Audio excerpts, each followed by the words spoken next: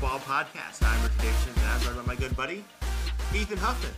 Now, Ethan, your team did make a trade.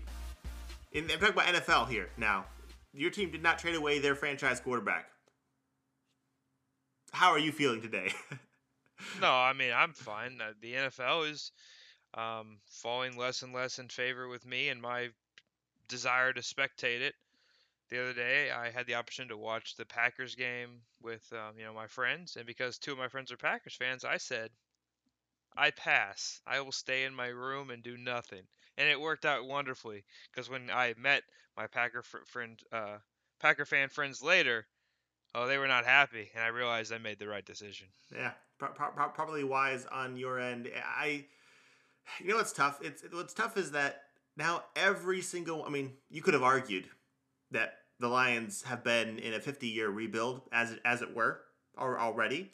But now everyone is beginning a complete teardown, right? At least when he had Stafford before, he was like, hey, he's our quarterback. It was great.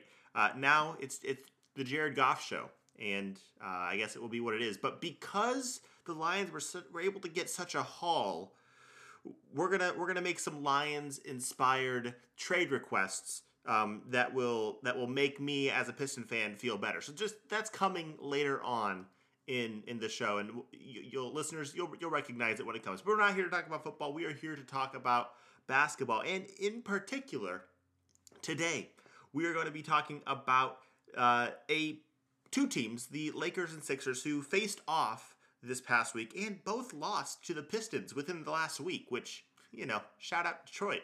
Have to keep getting those fire that off in there. But we're going to talk about the Lakers and Sixers. They played each other on Wednesday, and it was a spectacular game. We're going to talk about these two teams going forward, and we'll kind of use the that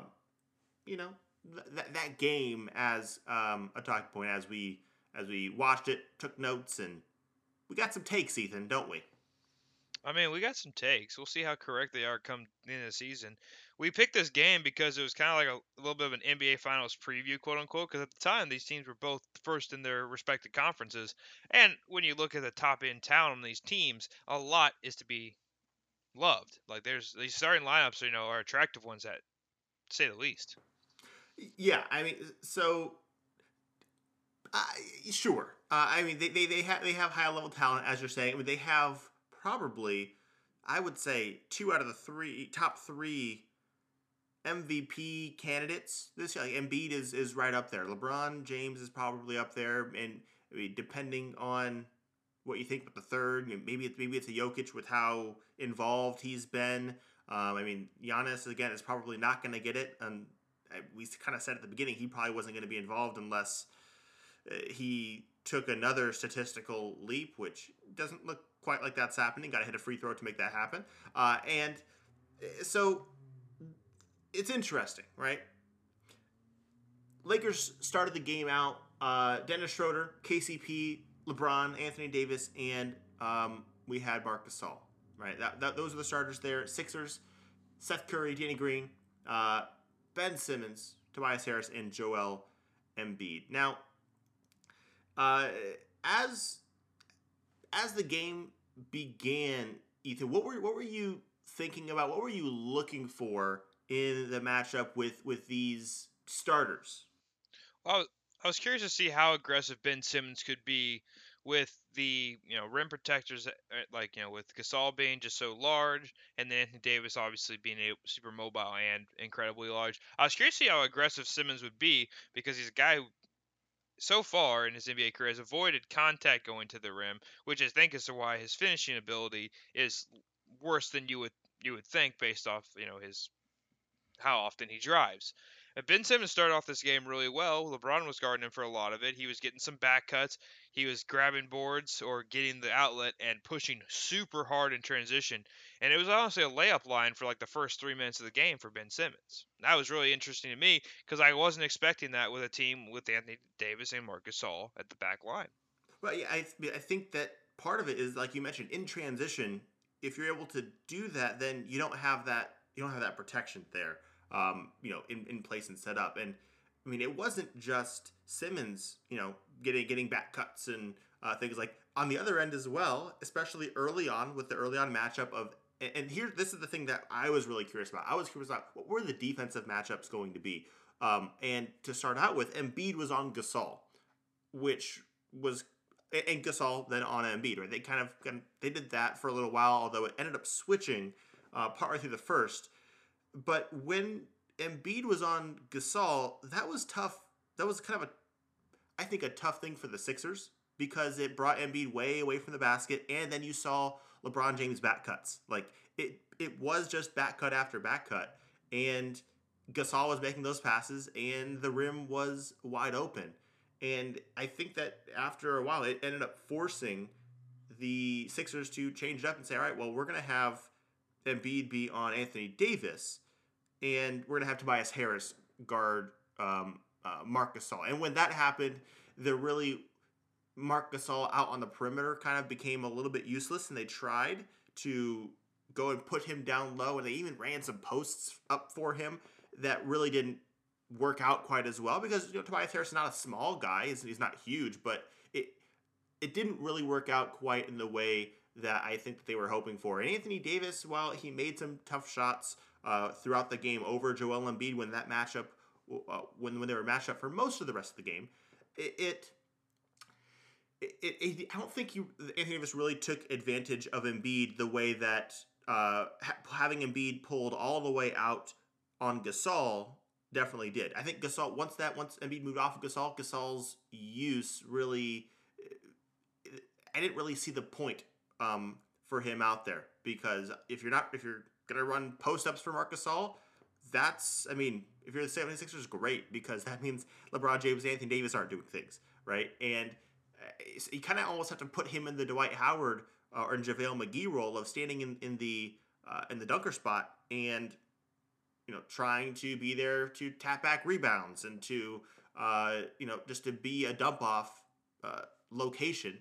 But then you're kind of gumming things up and you're taking away Gasol's perimeter shooting as a strength. So that was an interesting thing early on for me to see those defensive matchups on the Sixers' perspective and the way that they quickly switched out of it. Yeah, and as soon as the Sixers made that switch, like we talked about, Gasol is not a super willing shooter. He does shoot and he shoots pretty well, but like his lack of willingness to like really just fire away and be a bomber when they put the type of matchups on him is what doesn't enable him to hold his value when they put a lesser defender on him, like a guy like Tobias Harris, who is still going to help off Marc Gasol quite a bit.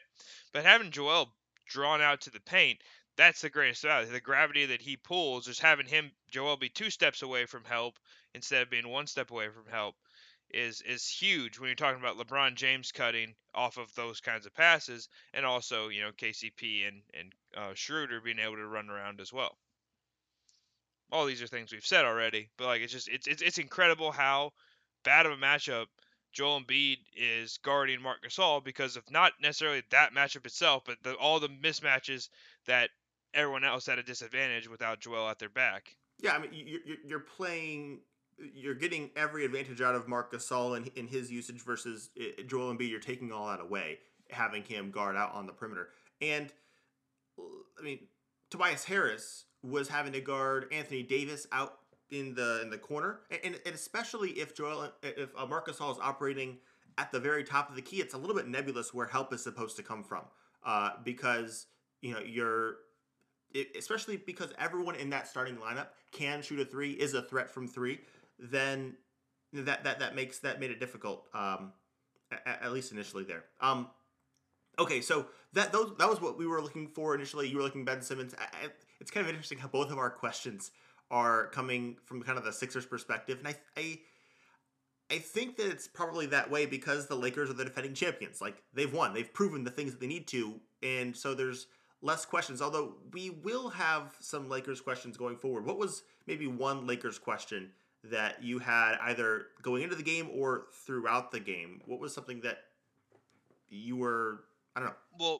Well, a lineup of terribleness that the Lakers keep putting out there is the LeBron James, Kyle Kuzma, Montrezl Harrell, Markieff Morris, and Wesley Matthews lineup. That lineup gets run in every game, and it's really bad. And the reason it's bad, Richard, is because I think the theory behind it is this is a switching lineup.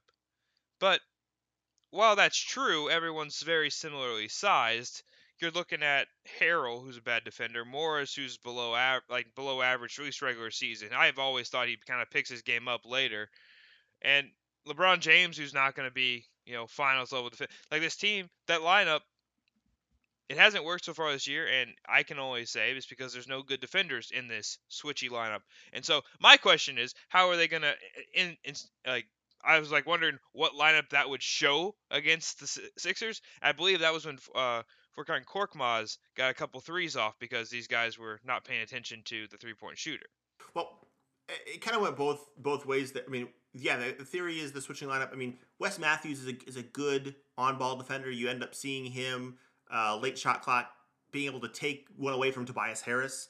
The problem is that with that lineup, again, you do not have, other than Wes Matthews, you don't really have anyone who can chase any other guard around. If you have two guards that are going to be moving around, like that's I think it's a tough ask. And like I would much rather you get one of those bigger guys out of there for a Caruso, and that I feel like something like that would just help, because Caruso is an effort level defender. He's not going. I mean, so what? He's undersized. But guess what? In a switch, I don't think he's going to get totally destroyed. I think he's going to at least be able to hold up until help can come. So that would make more sense to me for the Lakers. And I think a lot of this goes back to, and my one gripe and question with the Lakers has this offseason as well, has always been they needed another wing, and they got Montrezl Harrell instead. They took the money that they had invested into Danny Green, right? Last year, obviously the foibles in the finals, but guess what? Guess who would probably really like to have Danny Green? Guess what team Danny Green would probably help a whole lot? Well, probably a lot of teams in the NBA, but especially this Lakers team, right? And they took that investment from the wing. Obviously, KCP is still there, and they like the Avery Bradley money, the KCP money, and they spread it to each the point guard and Dennis Schroeder, and they spread it up to Montrezl Harrell. That's where they invest their finances in. Again, just with a team like the Lakers, with having Anthony Davis and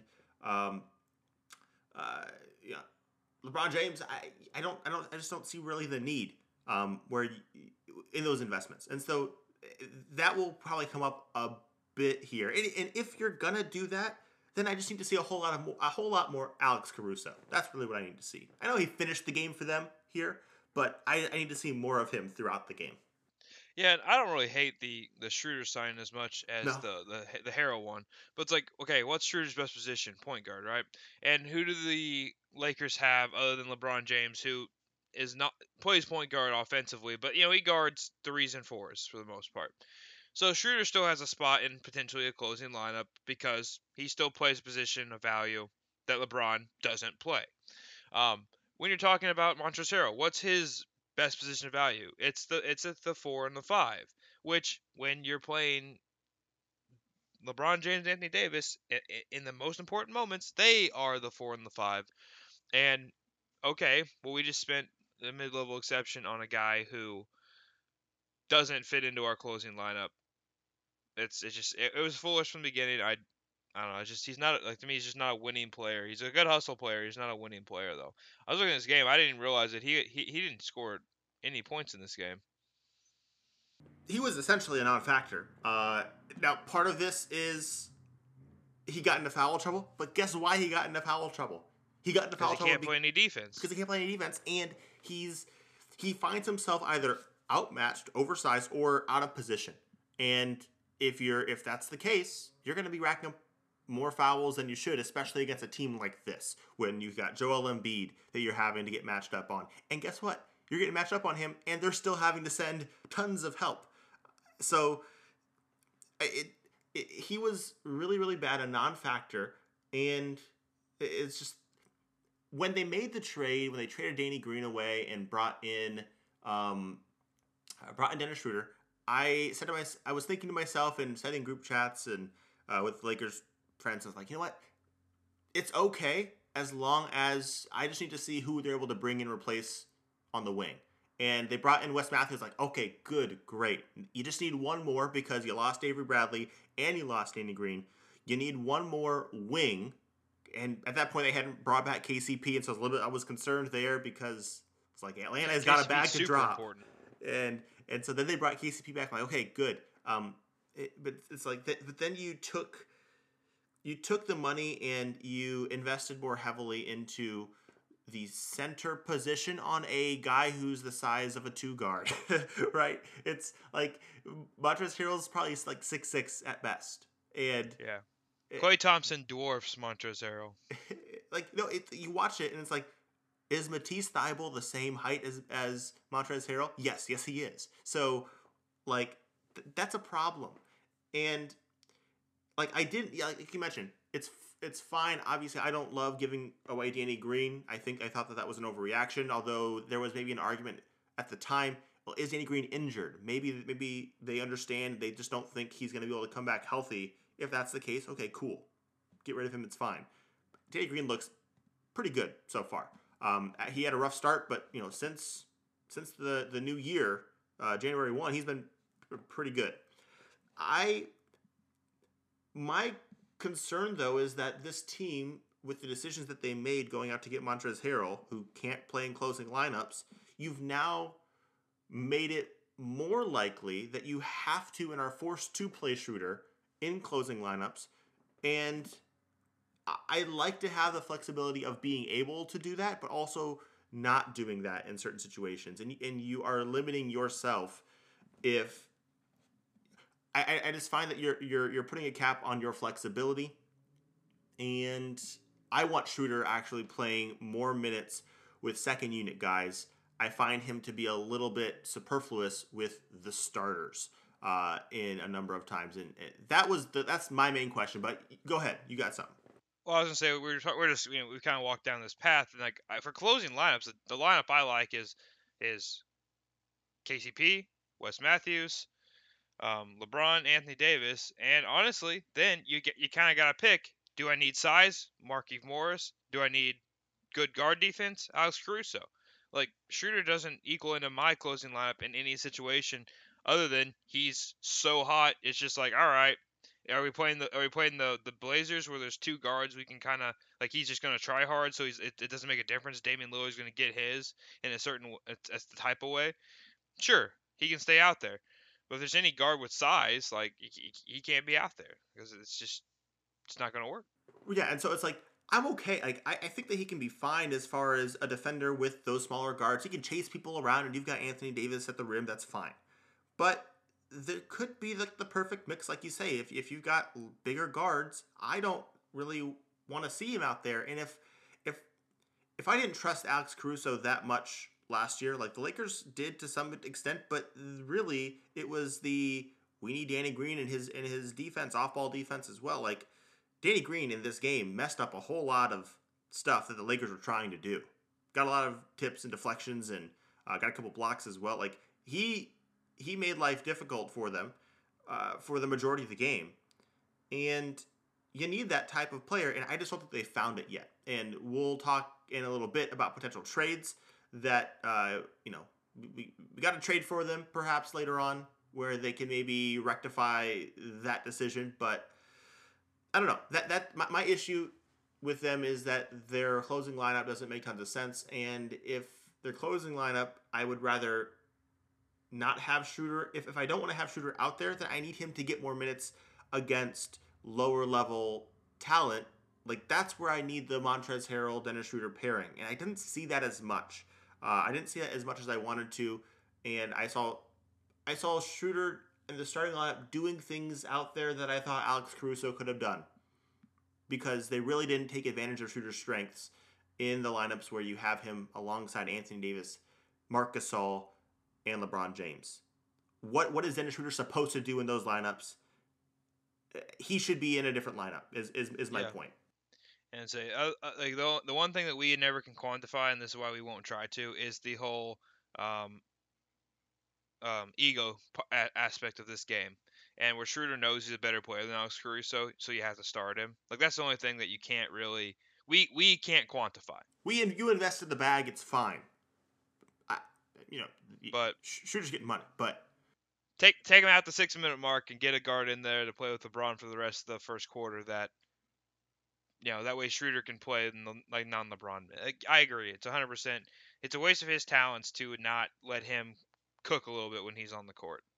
And you're definitely not taking the ball out of LeBron's hands. That'd yeah, be really stupid. but I also don't mind him with Anthony Davis and LeBron James themselves. But the moment you have Marc Gasol out there, and if Marc Gasol is going to be maximized, he's got to be able to have the ball, make some passes, and be involved. And that just leads to more standing around, which Alex Caruso can do just fine. So that's my issue. I just think that at least in this game here, we didn't see Schroeder maximized because of that. Now let's talk a little bit about Joel Embiid, because just want to say that man was real good. Oh, so good. He's been good. Stays good. Yes, he was very good, and not only has he just been playing extremely well. Didn't matter who was on him. He was doing a pretty good job. Either way, like the thing that really impressed me, which I think that you're not gonna like, is how wise he was with his foul drawing. And obviously, let's preface it: foul drawing is a plague. You saw it. We all know it.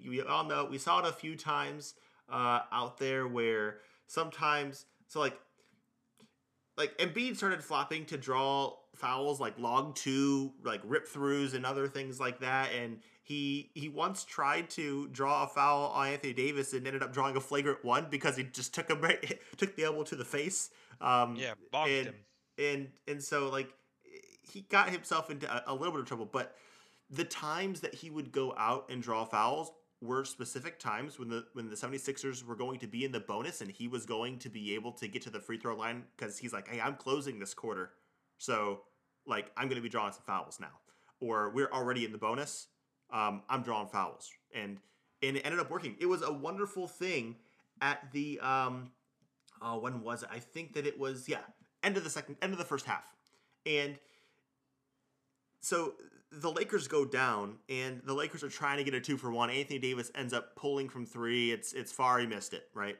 So, but he pulled from three at about like 32 seconds or something, somewhere around there. I don't actually remember. I don't totally remember the exact time, but like, it's right there where we're in 2-for-1 range.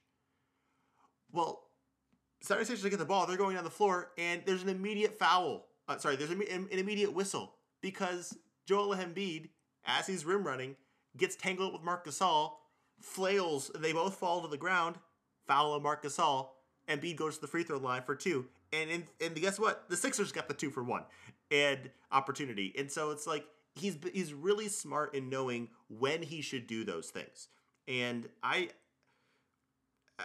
I wonder if sometimes it gets him into trouble for when he actually, like, before they called the flagrant one on LeBron, I was like, I wonder if the refs are going to, like, I didn't know if they were actually going to call the flagrant one at the time. Like, I wonder if his flopping beforehand makes the refs less likely to give out a flagrant when LeBron definitely deserved it. But yeah.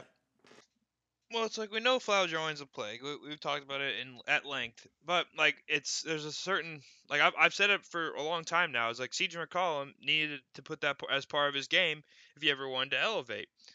And like I don't know if he started doing it this year. I know he started taking a lot more threes this year, but like some of these guys are just such buckets that they don't really think about the foul drawing aspect of the game. Whereas James Harden said, "I know you'll foul me. I will do this all day." And Joel Embiid shot 13 free throws in that game, and like it's what allowed him to be efficient because he was still 8 of 18 from the field, like because Anthony Davis and Marc Gasol are good defenders.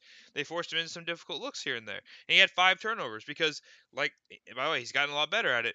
Because when the double comes, he faces the double team and actually passes instead of just hiding. That was one of the things in the preseason I said when I would like to see him face up a little bit more and go into a post up move off of like a face up dribble. Is because you can see the double team coming when you face up, and he's gotten much better at that. But still has some turnover problems. But Joel Embiid, like working his way into the interior of the defense, having the ability to kick out. Like one of the doubles came where Harrell was guarding him. Davis comes from the free throw line to help, and he just palms the ball, turns to the basket, and just dumps it directly over Harrell's outstretched arms to Simmons, who was cutting for a layup. And it's just so hilarious to me that, like, oh man, like, it's just, why was this ever allowed to happen? Why is Montrezl Harrell ever given the task of guarding Joel Embiid? We know that's not going to work. So it really cracked me up and gave me a laugh. But no, I think Joel Embiid, like, he's always been such a fluid athlete at the NBA level. Like, all those years of, like, injury recovery really set him up for a great amount of success coming in the game, and he was very fluid. His mental fluidity in processing the information is also improved. I always think he's known what to do, is why he's able to be such a fluid athlete anyway. But now I think his mental fluidity and, like, processing what's happening and knowing, like, oh, if I fake here, Korkmaz is going to be that much more open when I throw the pass out. Like, all that kind of stuff. It in this game was, I thought, pretty evident. He recorded 4 assists too. Like, the guy's just got a lot. It's much closer to being a master of the offensive game than he was a couple years ago. Yeah, and I mean, even there's some hockey assists in there as well. Like one Korkmaz 3. I mean, Embiid was posting up at like the logo, and double team came, and he was able to kick it out, rotate one pass as Markieff Morris, sucking in to help as well. Open Korkmaz 3, and so he's been playing extremely well.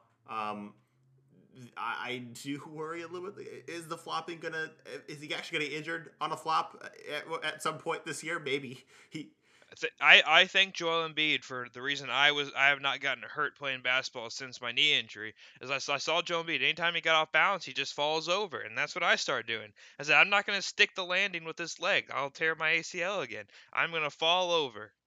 It makes everyone scared too. Everyone stops playing for a second. Then if you messed up, you get to get back on defense with no penalties. Oh goodness. Well, let me get into an issue that I have. We bashed the Lakers a little bit for some of their personnel moves and decisions, and rightly so. I mean, we talked pre-pod, and we've even mentioned it. I'm mentioning it again. Again, that requiring Montrezl Harrell defending Joel Embiid a double team, like, that's tough. But Rob Pelinka has the LeBron James card, and that washes away all your mistakes. Yeah, that and Anthony Davis can again atone for a part of the sins. LeBron James card. Can atone for a multitude of sins. But when I just go to, and we've praised Daryl Morey for some of the personnel decisions surrounding that they made, bringing in Danny Green, bringing in Seth Curry to space the floor for Embiid and Simmons.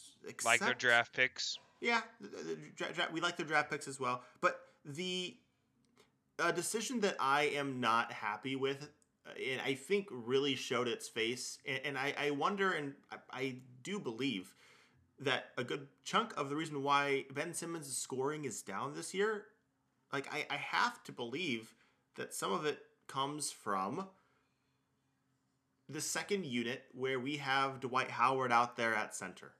Like, if you have Dwight Howard out there, he is now the guy who is in screening actions. And guess where Ben Simmons has to stand? Over in the corner or in the dunker spot, somewhere else where he's not involved.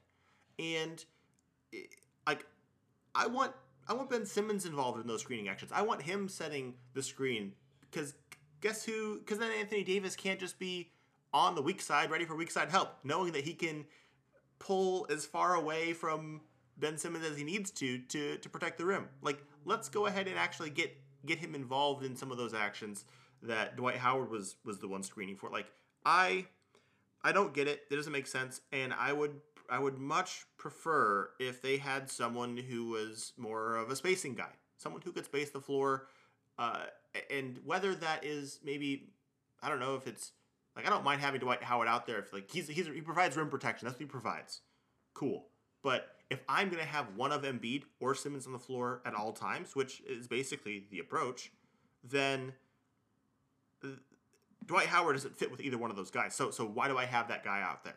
I would much rather have a spacing option, and finding that spacing option might be a little bit tough. There, we mentioned pre-pod earlier that like Miami has two spacing centers who are making a sum of money, right? They it would be something where you'd have to package a couple salaries to go and get that guy, but I I think that having a Myers Leonard would make a whole lot more sense because now he can go stand in the corner and provide spacing. And if you leave him, hey, he might knock out a three or Kelly Olynyk, right? So Yeah. I would appreciate either one of those types of guys, and I know that they weren't available at the they weren't available this offseason, really. Like they were sticking around in Miami. One of them because he was under contract, the other one because Miami offered him $10 million that salary fodder in case a trade needed to be made. Yeah. So I hope that before this is all said and done, they have a better spacing center on the roster. The tough part is outside of those Miami guys, it was tough to find it. Like Bielitsa's not coming back in. He spurned them to go to the Sacramento Kings, even though it would be a good fit. It's Mike Muscala's not good. Trading with Miami is difficult because even though it's not the exact same front office because it's Daryl Morey, like the Heat pulled one over on the Sixers getting Jimmy Butler in that whole situation. Like it's not a great and fertile ground for trading. But like as much as I dislike Kelly Olynyk, and I've talked at honestly too much length about my distaste for most of the things he does, like I think Kelly Olynyk is a perfect pairing for a Ben Simmons in the half court because all right, you can like legitimately run a dribble handoff either direction with those two. Dribble handoff with Ben giving it to Kelly. If his defenders sloughed off, Kelly's got a wide open three, or dribbling at an advantage because Ben's defender's deep. Same concept. If Kelly does a dribble handoff to Ben, Ben can turn the corner with a head of steam going into the paint, and Kelly just stays where he's at. And if his defender slides, you got another open three. Like he would honestly be a perfect pairing for a Ben Simmons in a world where Ben Simmons isn't on the Sixers someday soon, and Kelly Olynyk is a free agent, potentially next offseason. So I just want to bring that up. Like I don't think there's a way that those two teams work out a trade, but like it makes a lot of sense in my brain. I just with the Heat being so terrible and Kelly Olynyk being someone that Spoelstra is going to trust at this point in his career, very unlikely. Yeah, it's and the Sixers might try to go in a different direction. They might not see that as an issue because hey, guess what? They're winning. They're top in the East. Where the goal is to get wins for the Sixers. The goal is not necessarily to get Ben Simmons' point total up, right? So as long as Simmons is happy and as long as you're winning, maybe it doesn't matter. It's just a preference that I have because I just see that as a wasted opportunity, personally. So that's my biggest area. That's my biggest issue with the Sixers roster and this team. Let's transition to talking about at the end of the game. Let's talk about the last few minutes here of the game. I mean, going into the end and in those closing lineups, about the 3-minute mark, the Sixers are up 12. And 3 minutes to go. And basically from that point, like Embiid hits a long, sells for a long two over Davis, right? And they began to stagnate Philly's offense. And it was, for me, it seemed like the classic approach of Philly's like, we're up by 12. There's 3 minutes left on the clock. We just need the clock to end. We need to see zeros. So let's just run clock. And what they found themselves doing was not taking advantage of anything or of any early offense, not utilizing the first half of the shot clock to get Embiid into position, and it just led to a bunch of bad shots down the stretch. They just dribbled the air out of the ball rather than like if I'm the Sixers, like they would run some actions to get Embiid in the post. If you can spend the first half of your shot clock doing that, guess what? Embiid's going to have the ball in the post, backing someone down. They're going to send a double.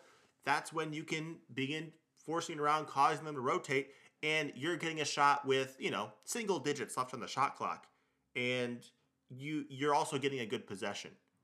That's not what happened. That's not what took place. They basically just dribbled the ball near half court for the first half of the clock. Then by the time they got it to Embiid, there's like 5 seconds left of the clock, and we're either getting a shot clock violation, we're pitching it out to have a contested three from somebody, or Embiid's trying to throw up some trash. It was bad basketball, and it seemed to be because they were just trying to run the clock down, and they almost lost because of it. I'll just say that if it wasn't for a nice possession at the very end from and some good shot making from Tobias Harris, like you almost lose the game because of it. Oh, and one of the things that I think like kind of threw the game off again is like the Lakers make that quick little push. Philadelphia calls a timeout. They score 2 possessions in a row. They scored a Tobias Harris jump shot, and then Joel got it and one, and he completed it. And it's like, all right, we're back up by 12 again. We're good. And then they didn't score again until the Tobias Harris game winner. But this is one of those things that you can see with this team is with a guy like Ben Simmons, who it can't do a whole lot for you in the half court when it, especially when you're trying to cut down a possession, because what's he going to do unless he has the ball in his hands? Because he's not spacing the floor.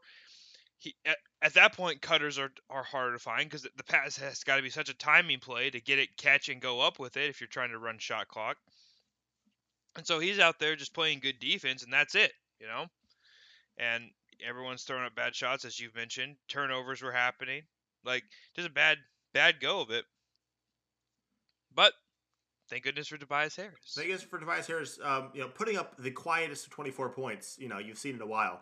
But like Simmons, can't we use him as an off-ball screener? Can't we find a way to, I don't know, make him just find a way to make it so that you're not the offense and off-ball things are not stagnant, because if you're just wasting time and that, like, it's just a recipe to see what we end up seeing. And the Lakers, playing desperate, coming from behind. Alex Caruso getting some tip back rebounds. Alex Caruso with the best plus minus in this game for the Los Angeles Lakers because he came in and they went on a run down at the end.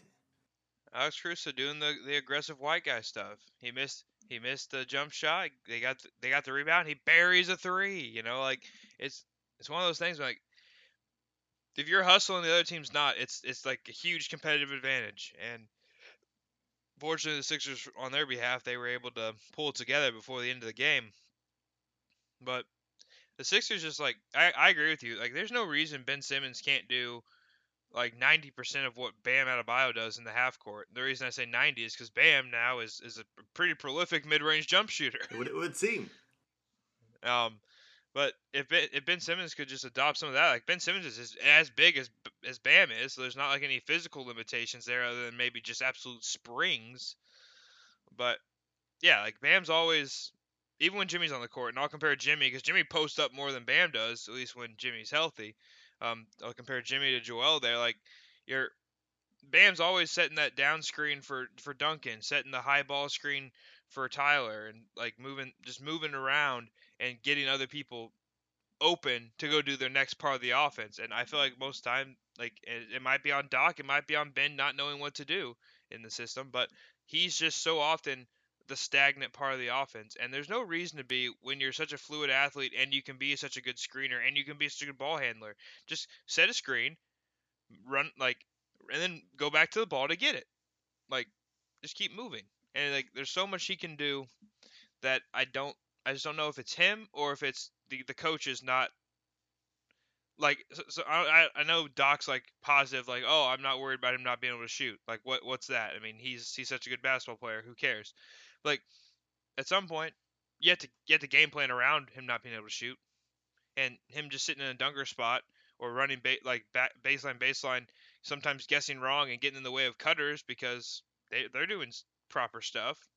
Um, you gotta find a new plan, and I haven't seen that from Doc yet this season. I mean, this has been the issue with Ben Simmons, Joel Embiid together, is the fact that they're really both centers. That's really what they're really front court guys, and on the same team. Like, this is why I thought partway through, especially when I was seeing the Dwight Howard mess that was going on in those lineups, and I was thinking to myself, I was like, you know what? Part of me really wish that the James Harden trade happened to Philly. We know the reasons why not, but particularly because I know Ben Simmons, John Wall is not the best thing, but I'm imagining Ben Simmons next to a big like Christian Wood, and the freedom that would allow him, I think would be huge. Obviously, that's not happening, but one thing that I think that I want to see more of, and it's basically just me wanting to see less of Dwight Howard, but one thing that I wanted to see more of, and they did it for like a little bit, is they had a Simmons and shooters lineup out there, and it happened, I believe, in the was it first quarter, second? I think it was maybe the second quarter. Yeah. Here we go. It was interesting. Simmons, Curry, Tobias Harris, Korkmaz, and Milton, and I was like, ooh, interesting. Could they find someone, maybe one other person that would be better for that lineup? Because if you do that, where Simmons is essentially the de facto center, now we're talking, right? Now he can do some of that Bam stuff where he's doing some dribble handoffs, because they basically approached Simmons the way that people are starting to approach, or I guess have been approaching, Giannis, where it's just we're doing the sag off of Giannis into the paint. And what they should be doing is more dribble handoff stuff as a screener, because guess who has wide open shots? And this is going to lead into, in a moment, I think we're going to talk about just avenues that these teams can use to bring in players and things of that nature. But that type of a thing, like, I would much rather see a bench unit of Simmons and shooters than to see any part of Dwight Howard out there. That's just me. And the one comment I want to make with your lineup there is it would be really nice if Mike Scott was still an NBA player, which I haven't seen him play enough to know that he can't be. But, like, him being like sizable, being a 6'7" guy who is a willing shooter and wasn't a horrible defender last time I remember seeing him. I guess I'm guessing he's just doesn't have it anymore. But, like, having him out there as like him and Harris to kind of like handle some switchy defensive stuff along with Simmons, help with the rebounding. Like that seems like that'd be a more sustainable lineup if you could swap Korkmaz in for Mike Scott. But I'm guessing Scott's just washed is all you can think. Well, that was what one would think. Yeah, for me it was like Korkmaz, especially because when they were doing those lineups, it was curious. They didn't really attack Curry as much, but Korkmaz was getting attacked the most. He looked bad. He looked on the defensive end. He was not in any sort of position. Obviously, he's a shooter, but like there are other shooters out there that you could get. But I want to see that lineup over the Dwight Howard lineup. So that was the last thing there. Anything else about this game? Or do we want to start talking about avenues that these teams have to get better as the season progresses? I think I'm ready for the avenues of progression. Okay, so let's go ahead and start with the Lakers. Just because I have them listed on the doc first. So the Lakers, because of the Montrezl Harrell quandary, is what I'm calling it. Basically, they're hard capped. They went in and they spent the full mid-level exception, and that hard caps them at the tax apron, which they are about $2.4 million away from. Now they do have a full roster, but you could waive somebody and pick up another minimum guy if you want. So they basically can bring in one more vet minimum guy and still be underneath. Still have about less than $1 million of wiggle room before you get to that tax apron. So that's the only avenue as far as free agency.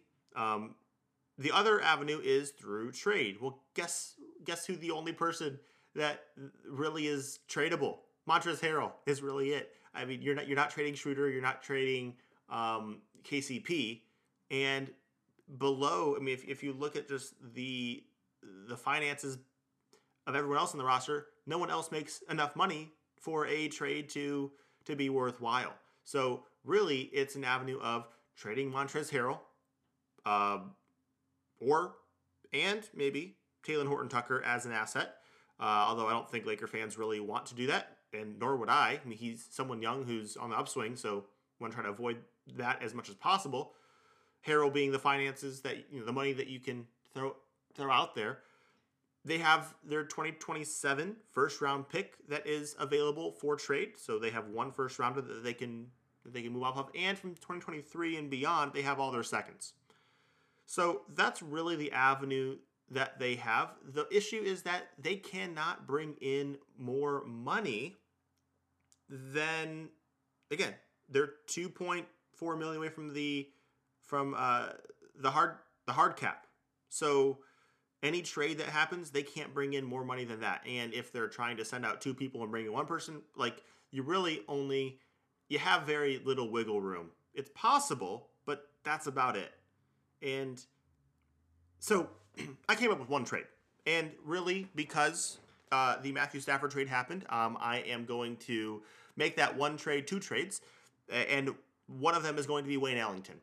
Because I'm trying to get the Pistons as much as we can. Wayne Ellington is on a streak. He's on fire from three, and it's great. So I'll say my Wayne Ellington one first, and this one's not really totally for real because I understand Wayne Ellington is really just a shooter, and he can be a body defensively, but he's not a plus defender. Wayne Ellington for Alfonzo McKinney and a second, right? So you get a second round pick. The Pistons once traded, got a second round pick and Svi Mykhailiuk back in a Reggie Bullock trade. This was a similar approach. But in this case, it makes sense on two levels. Alfonzo McKinney, what's the purpose of him on this team? The only purpose was for them to be able to create enough space and matching rights to get Marc Gasol on the squad. Wayne Ellington, give someone a shooter. You can throw in and be a flamethrower. And for the Pistons, you get a second round pick. Cool. Probably not that great because it's the Lakers. They'll probably be good going forward having Anthony Davis. But Alfonzo McKinney has a couple more years on his deal. Yeah, sure, they're non-guaranteed, but Troy Weaver will probably want to stretch his contract. So there you go. You can stretch it for longer because, it's Troy Weaver. So that was my Wayne Ellington trade, which you won't be stretching it for longer though because it's only 1 year of guaranteed money. It's only 1 year of guaranteed money, and it's also it's like $1.7 million. It's very tiny. So, I have one bugaboo to your trade. Oh. In 2015 or 14-15, Wayne Ellington was a Los Angeles Laker, and his home road splits are dramatic. He shot 31% in the Staples and 43% on the road. So I just thought that was worth something looking up because I remembered he played for the Lakers a while ago. He did, but no one is on the Lakers now that has any concept of that. Like, we got to play with LeBron James. You have LeBron James, Anthony, you have wide open threes. And yeah, I just wanted to. I gotta find the way to prove to show it's a bad idea. Fair enough. The reason why it's a bad idea is because what's the purpose of it?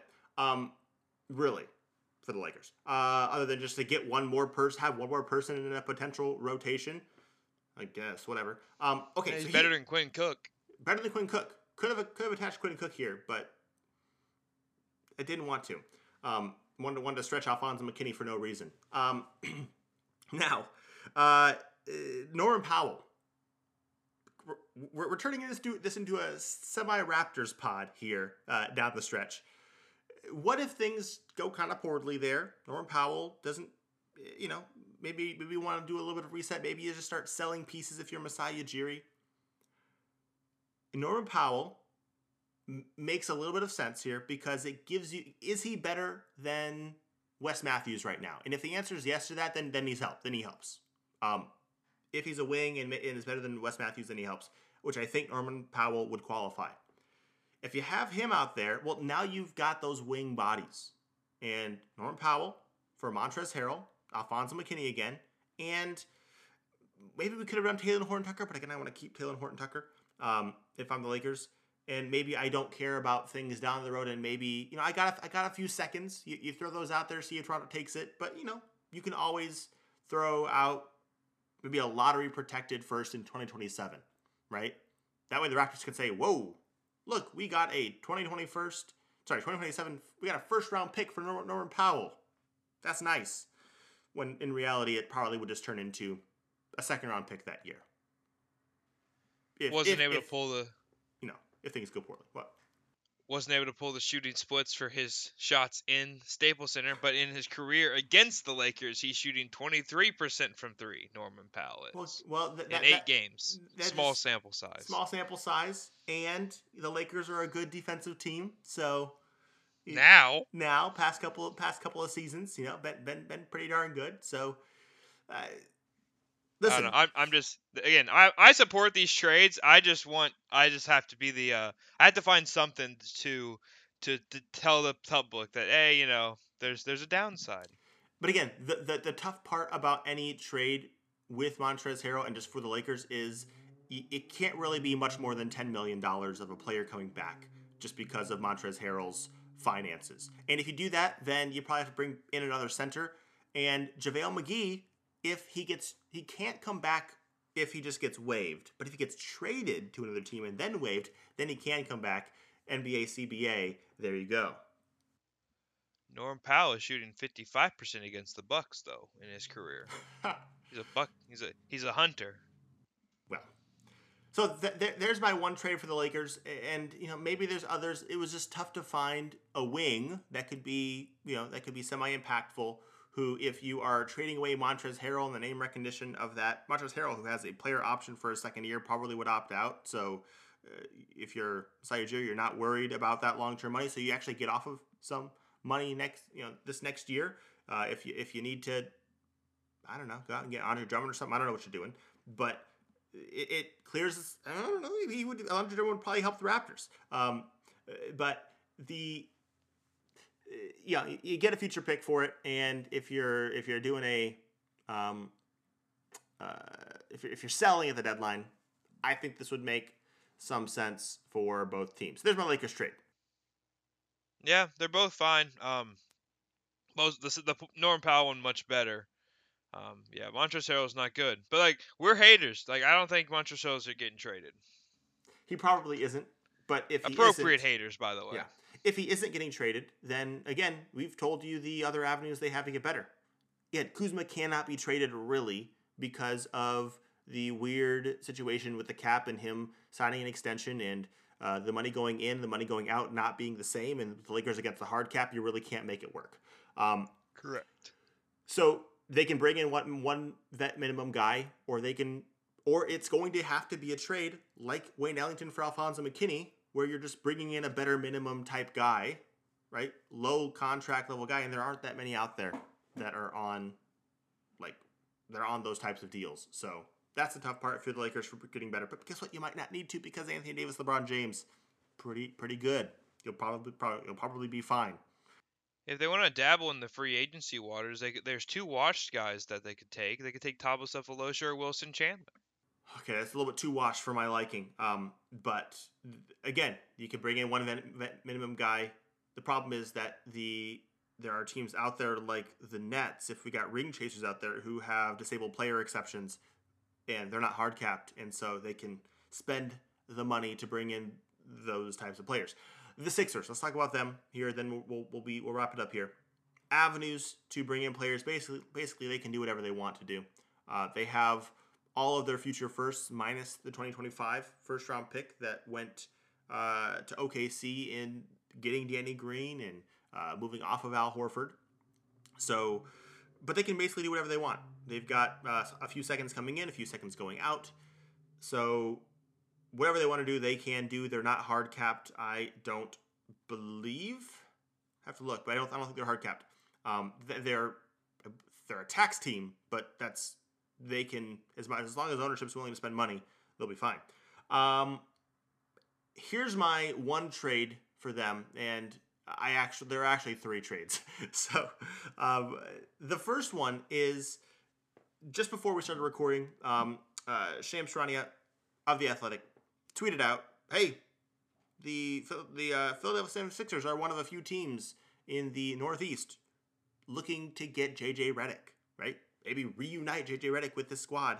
And I mean, so what? It's going to be a little bit awkward with Elton Brand still in the front office, but Daryl Morey's there. We can make it happen. And so we came up with what? Well, if that were to happen, if JJ Redick were to go there, what would a trade like that have to look like? And Ethan, you kind of came up with this one. I'll let you go ahead and say it. Yeah, no. So it's all about money matching because that's what's important. And so Mike Scott is a little washed, so we'll send him away. Vincent Poirier is not playing and is not good, not an NBA basketball player. We'll send him away. Terrence Ferguson, potentially a fun player for the Pelicans to give some run to if they just need a spark, light the fire under some of their younger players. And then a 2021 first round pick because JJ Redick is he is such a valuable shooter when he's playing with other good players. So that's it. Just matching salary more or less for the whole deal. And if assuming they're not, which we don't think they are hard cap, they'll have those roster spots to now go sign some veteran buyout guys or someone who hasn't been picked up. If theoretically they wanted to include Tony Bradley instead of Ferguson, and they wanted to sign like a Dwayne Dedman off the free agent heap, like that could be a move where they could send more centers out. Because I think most of these players, other than Terrence Ferguson, might be the one who would have a chance of sticking in New Orleans for at least the rest of the season. If we are trying to have the first round pick be the value, but here's the thing with JJ Redick and with this Pelicans team in particular, they have a million first round picks, right? So maybe they would rather ask for JJ Redick for a young player who has a promise. Maxey? Maybe it's Maxey. Although we have Kyra Lewis there. I don't want Maxey and Kyra Lewis, going back and forth. Plus, if they could have had Maxey if they wanted to, because they picked before Maxey was selected. Maybe it's a Matisse Thybulle. I mean, SVG would love him. I would just say that, but he doesn't really help you with the shooting and spacing that you need with Zion. So maybe he doesn't make as much sense. I don't know. It's just something to think about. I don't know if they would want a draft pick, but I think I was the one who suggested the 2021 draft pick, so I can't be. I have only myself to be upset about. All right, here's my one Wayne Ellington trade. Before we get to the real one, Wayne Ellington for Isaiah Joe. Wayne Ellington honestly makes more sense for this team than the Lakers for sure. I just think, again, if we can get Wayne Ellington playing Korkmaz minutes, and maybe you want to get rid of Korkmaz for Wayne Ellington, the Pistons would probably ask for like a second round pick or something, which is what Isaiah Joe was. So that's why I just threw his name out there. Shout out to a draft pick that we talked about pre-draft. So he would make sense in some of those dribble handoff situations where Ben Simmons is the center running the DHOs. I think that it would be a fun thing to have. So if he's shooting on fire, why not send him to a team that matters? So there's our Wayne Ellington trade. Wayne Ellington from Philadelphia. So there you go. A reason for it to happen. Ethan, what happened to you pushing back on all my trades? Well, there's no statistical analysis that says Wayne Ellington wouldn't be great for the Sixers. That's what I'm talking about. I watched him play in the Heat series against the Sixers a couple years ago. I'm sure it went well. All right. Wayne Ellington on fire against the Sixers in the back-to-back meetings that we played them. So I mean, I know Doc Rivers, classic guy, pound the table for the people who duel against you. So Wayne Ellington, this is the place to make it happen. All right. The one real trade that we have, and this is again me trying to free Ben Simmons, not to actually get him out of there, but to have the lineup make some sense. I don't want to. I mean, again, Dwight Howard can become the third center. Let's have Aaron Baines. Bring him in. He's been stinky over in Toronto, but his spacing would be helpful for a team like this. stand him in the corner. Aaron Baines for Mike Scott and the New York Knicks second round pick. So again, I told you Raptors, it could be a Raptors pod kind of to close it up a little bit here if they decide to sell. This gets you off of whatever partially guaranteed contract Aaron Baines has next year. And for, you see it off of it with Mike Scott's expiring deal. And, maybe we can throw in a Tony Bradley if you'd want, right? Or Poirier or someone like that if you wanted to get rid of a center. But that Knicks second round pick, maybe it's enough. But if it requires more, the Sixers have more they could offer. For the record, if the Raptors want 0 players back from the Sixers in this trade, Aaron Baines fits into the Al Horford trade exception. So literally, if they're like, we don't want to pay out any more money, we just give us a pick, they can, it's just on the Sixers to cut players at that point because there's an $8 million trade exception created by Al Horford that will expire if you don't use it. So yeah. And you are sending a second round pick, so you're actually trading for somebody. You don't even need to attach some rando person's rights, the rights to Ricky Sanchez, as it were. So, anyways. I just want to make that point because that is another alternative for the Sixers to get a talent in, is that trade exception doesn't have to be for Baines, but it could be anyone making less than $8.1 million. Yeah, and you just have to waive Vincent Poirier at that point. Yeah, Vincent Poirier. You could waive Dwight Howard. Quite frankly, you could waive Tony Bradley. All these guys are on these expiring deals. You can get rid of if for whatever reason they don't fit your roster anymore. Because for an $8 million player, you found something. Yeah. So there it Norman is. Powell, for the record, does not fit into the trade exception. Oh no, not quite. Here's a question. I mean, could you though? We didn't want, or I don't want Norman Powell on the Sixers anyways. It's okay. No, I was just mentioning it because we talked about him recently. We did. All right, Ethan. There it was. I'm looking for $8 million players now everywhere. Alec Burks, $6 million, could fit in the trade exception. Come back. I want to say, wasn't he there? He was there. Okay. See if there's any other stinky teams. We gotta keep talking, Richard. I gotta find another $8 million player. You should have been doing it when I was talking about the Wayne Ellington Isaiah Joe trade. I didn't know they had a trade exception at that point. Well, I mean, this is my fault. We're speaking about not prepared for the pod, Ethan. You go through all this preparation. Namdi Bjelica, he fits.